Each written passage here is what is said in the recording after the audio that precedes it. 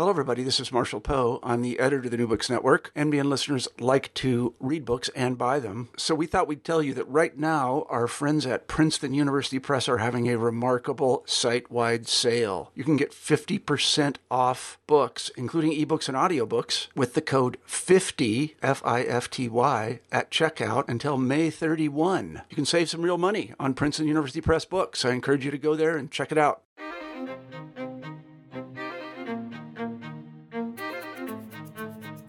Welcome to New Books in Israel Studies. Our guest today is Professor Guy Burton about his book Rising Powers and the Arab-Israeli Conflict since 1947. The book studies the way that five rising powers, Brazil, Russia, India, China, and South Africa, a group that is sometimes called the BRICS countries, have approached the conflict since it first became internationalized in 1947. Professor Burton, welcome to the show. Well, thank you very much. Thank you, Professor Yaakov. Just to put you in the picture, of course, I'm only an assistant professor, so doctor would be more appropriate. Oh, we're not in the game of ranking people now. Yeah. Thank you. Let's begin with the more, personal or background question. How did you arrive at this study, and specifically, how did you arrive at the questions of the rising powers or BRIC countries and the Middle East in the first place? Well, so I began my research. I was working in Birzeit University in Palestine back in 2010. At the time, I was working on issues relating to development and conflict. As you probably know, Palestine has a very big aid industry there, which is a result of the Oslo peace process. A lot of the Palestinian organizations sort of are reliant on aid from foreign donors. And so I was working on issues related to that and had written a conference paper for at the university on Arab states' assistance to Palestinians, which got me thinking about sort of the different types of donors out there, because much of the donor world is primarily sort of American and European. And I became increasingly interested in non-traditional donors. Around the same time that I arrived there in early 2010, Brazil's then President Lula, had just been in town, and that got me thinking about who are these other actors that are interested in coming. So I started looking at Brazil and Venezuela, specifically because they seem to be the rising powers in Latin America, and presented a paper on that and published a paper. And then moved from there into the BRICS, because at the time the BRICS were getting a lot of attention at being an alternative source of influence. So I guess it was sort of a progression from the work that I was already doing there. Mm-hmm. So can you explain in some details what are the BRIC countries or the BRICS? And what they have, why they have been of special interest in IR or international relations in the last couple of decades? Yeah. So, if we look at, there's two ways you can look at it. So there's the BRICS themselves, and then there's obviously the environment in which they're operating. So if I talk about the BRICS themselves, so the BRICS as you mentioned, Brazil, Russia, India, China, and South Africa. The term itself was coined by Jim O'Neill, who was working at Goldman Sachs at the time back in 2001. But he was talking specifically about the BRIC, so Brazil, Russia, India, and China. South Africa joined later on. But for Jim O'Neill, the designation of BRIC was primarily about emerging markets, so very much about the rising economic powers that were coming about in the first decade of the 21st century. Although it was a designation that was applied to them, they didn't use it, and it was only towards the end of the decade that you start to see the BRIC and then BRICS foreign ministers and leaders coming together, initially through informal meetings at side events like the UN General Assembly, and then organizing their own formal summits from about 2008-9 onwards. The most substantive thing that they've done actually has been in the last 4 years. In 2014, they established a contingent reserve arrangement, which is a form of financial assistance for any of the 5 countries that need it, as well as the New Development Bank, which is supposed to be sort of presented as an alternative to the World Bank. I guess the CRA, the contingent reserve arrangements, as a sort of an alternative to the IMF. Now, of course, the BRICS themselves are a bunch of rising powers, but they're sort of their influence is primarily, at the regional level, so within their home regions. If you're looking at the wider environment, why did the BRICS come about? If we think about sort of the nature of of global politics, the 1990s was the period of American hegemony, the unipolar moment. It was the end of the Cold War, and the US was basically paramount. What we find from around 2000 onwards is the emergence of these BRICS, these emerging markets, who are primarily talked about in an economic way, but increasingly they become sort of relevant for political reasons. And I think it's a combination of both their rise as well as relative American decline. If we think about the 2003 war in Iraq, America was never going to, it was unquestionable that America was not going to win that militarily, but then the occupation bogged them down, just as it did in Afghanistan. They were not able to see through to the political ends of their project. So I guess in that respect, this raised questions. What about these other countries out there? What influence can they bring to the table? I also think as well, what's interesting about just the final point, in international relations, there's been quite a bit of a debate over the last decade and a half since they first emerged, which was a question of, are they challengers? Are they going to confront the United States and provide an alternative to the United States? Or are they going to actually just become part of the international architecture, part of the furniture? Is the reason that they're being portrayed as challengers because they want to join the top table? And that's kind of summarized effectively by two different ways of looking at them: either as spoilers, i.e., they want to sort of challenge the system, or as global citizens, they want to become responsible stakeholders of the international system. Very interesting. But specifically on the matter of that is of concerns in your book, what would you say are the main themes that are special about the rising powers in regard to the Arab-Israeli conflict? So what I was interested in, part of the reason, I know something about the Arab-Israeli conflict. I was living and working in it, and so I was quite curious to sort of see what does this mean in terms of these global powers to this particular conflict. Now, most of these rising powers, their influence is primarily in their home regions. So for me, looking at the Arab-Israeli conflict is a question of, what does this mean outside of their region? What impacts can they play outside? And I think this is where I've broken down the book to look at different time periods. So I think one of the limitations of studying the BRICS is that people are focused on a very sort of narrow period, basically the last decade and a half, whereas I wanted to look at them as individual countries, because obviously they were only a group recently, but to look at how they interact with the conflict ever since the internationalization of it in 1947. But if I was going to talk about what they do today, so over the last couple of decades, they are very much focused on the one hand, supporting the peace process, the Oslo peace process, which has been in place since about 1993, and on the other hand, developing diplomatic and economic relations with the two protagonists.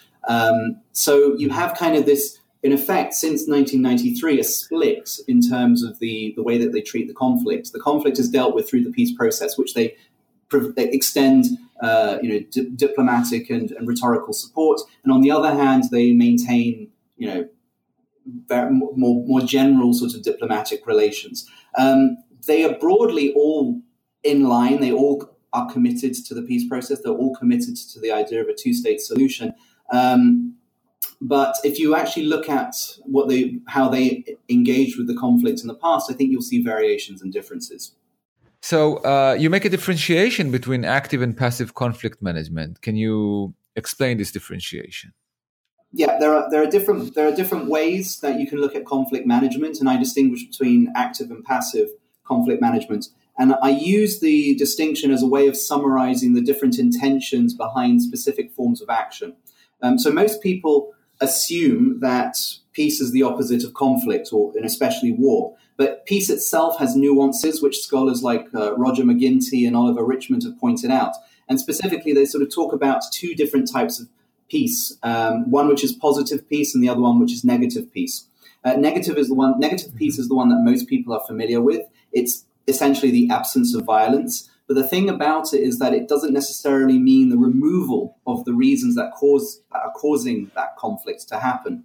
Whereas positive peace aims to go beyond that. It aims to address the grievances, to address the problems of the conflicts that arose in the first place. So it wants to try and root out the causes of conflict. So what I'm looking at is you can take a particular action, for example, sanctions, and look at them through active conflict management lens or a passive conflict management lens.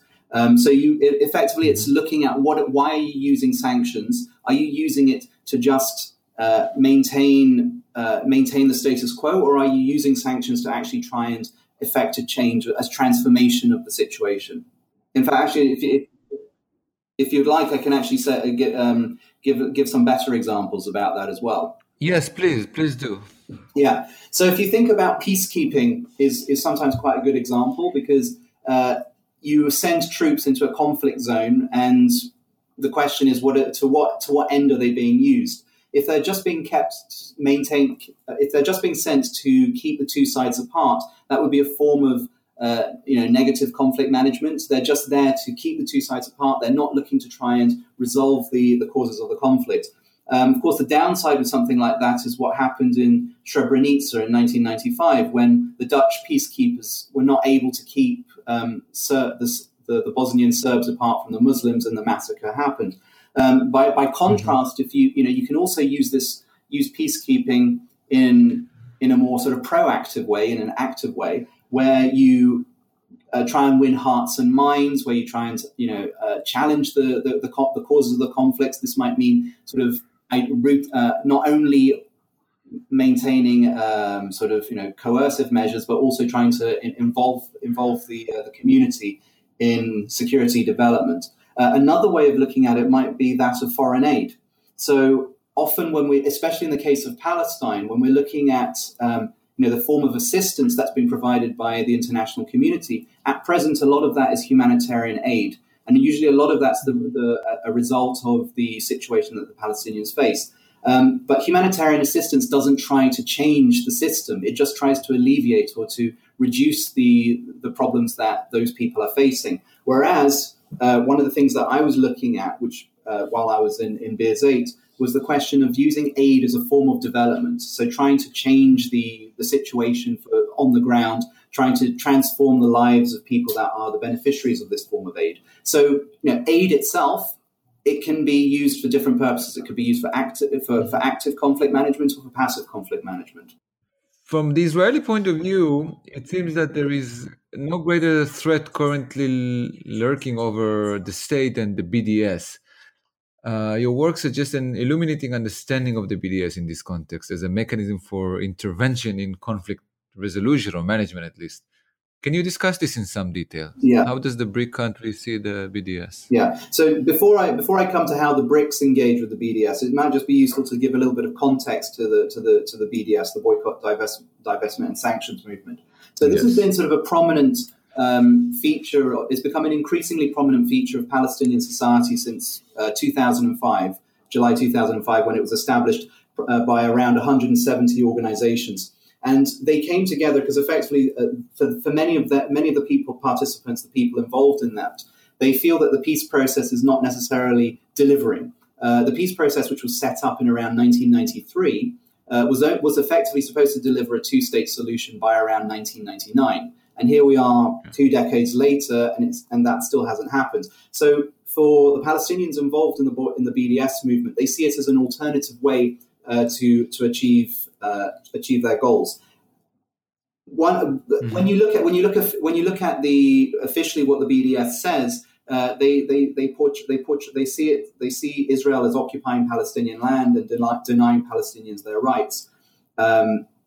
We're both in the occupied territories of the West Bank and Gaza, as well as Israel, and including refugees from outside. So the way that the BDS sees its mission is to try and build links with community groups in societies across borders as a way of putting pressure on governments to to get Israel to comply to international law and its obligations. So that's a little bit of the background of the BDS movement. It's very much a bottom-up, grassroots-related approach to political action, which is interesting in the case of applying this to the BRICS, because of course BRICS, we're talking about international relations, and people tend to look at things from sort of across states or state to state, whereas the BDS is obviously looking at trying to influence influence from below.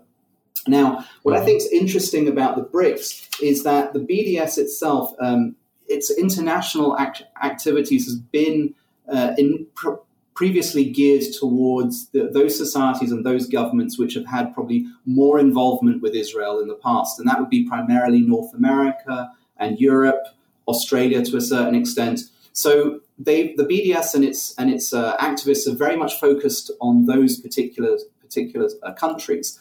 The BRICS obviously are an area that they're interested in, but there's a bit of a difference and a bit of a tension because if you can actually break down the BRICS between, very simplistically here, between those which are democratic and those which are less democratic, more authoritarian. So the countries which are more democratic, like Brazil, India, and South Africa, you see the BDS movement building links and ties with like-minded groups in those countries. Generally, those groups tend to be sort of on the political left, I would say. So trade unionists, left-wing political parties, social movements. What you find is the BDS finds it much harder to build links with society in China and Russia, partly because the nature of civil society in both of those countries is a bit weaker.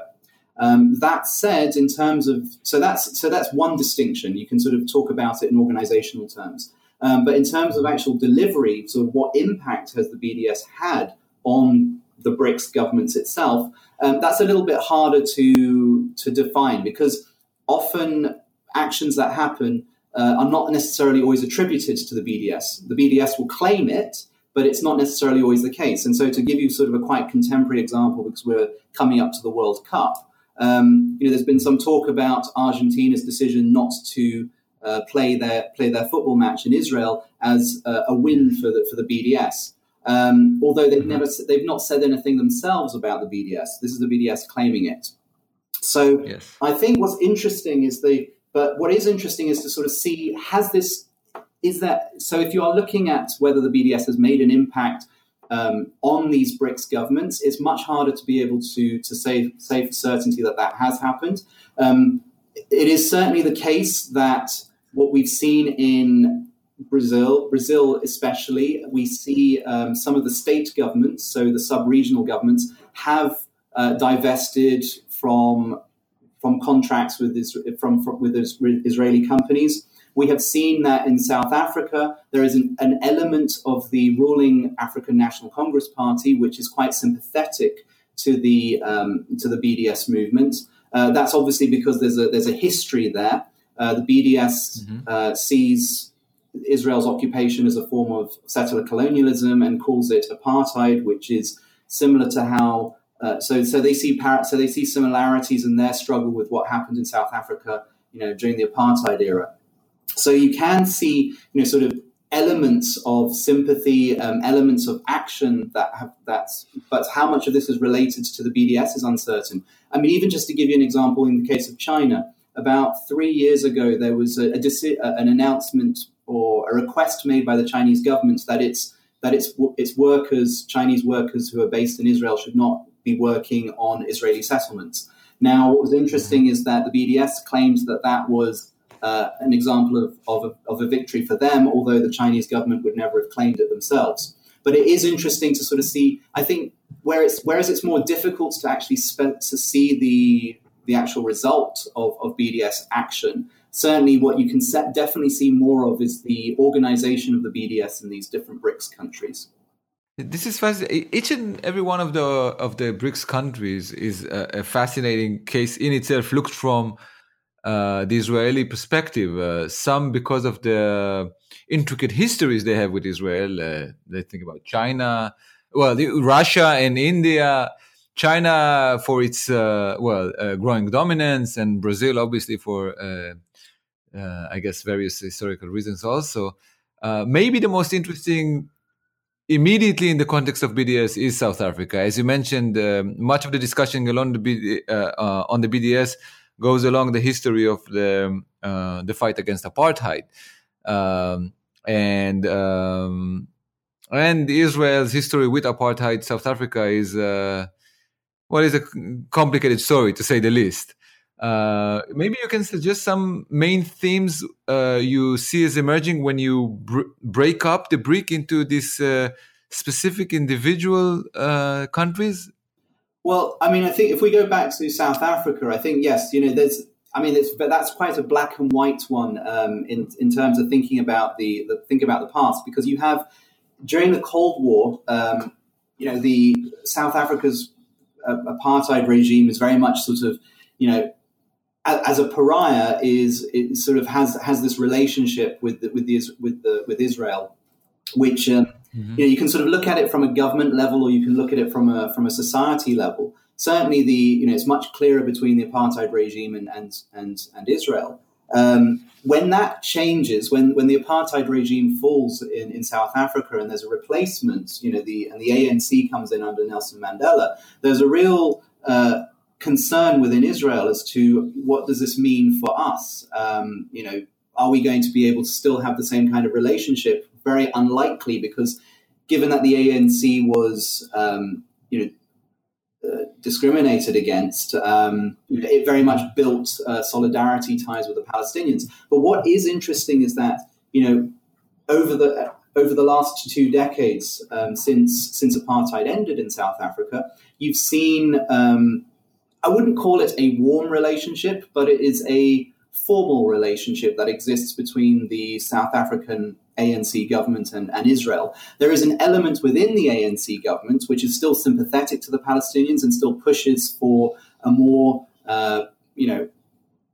pro-Palestinian, BDS sympathetic set of policies. But, what effectively sort of, the international relations of, or the priorities of, formal diplomacy sort of win out there. In the case of Brazil, Brazil's been interesting because a lot of the sort of Brazil's rise occurred over the last decade and a half with its economic growth, and in a way the Lula government sort of rode the wave of that, and and in a way Brazil was also representing sort of the change which was happening in Latin America more generally, a shift from sort of from right-wing political parties to the political left, as democracy got consolidated. And so Lula was very sort of visible and very much on the world stage. But what you found in Brazil after around 2013, 2014 is an economic downturn, and that has obviously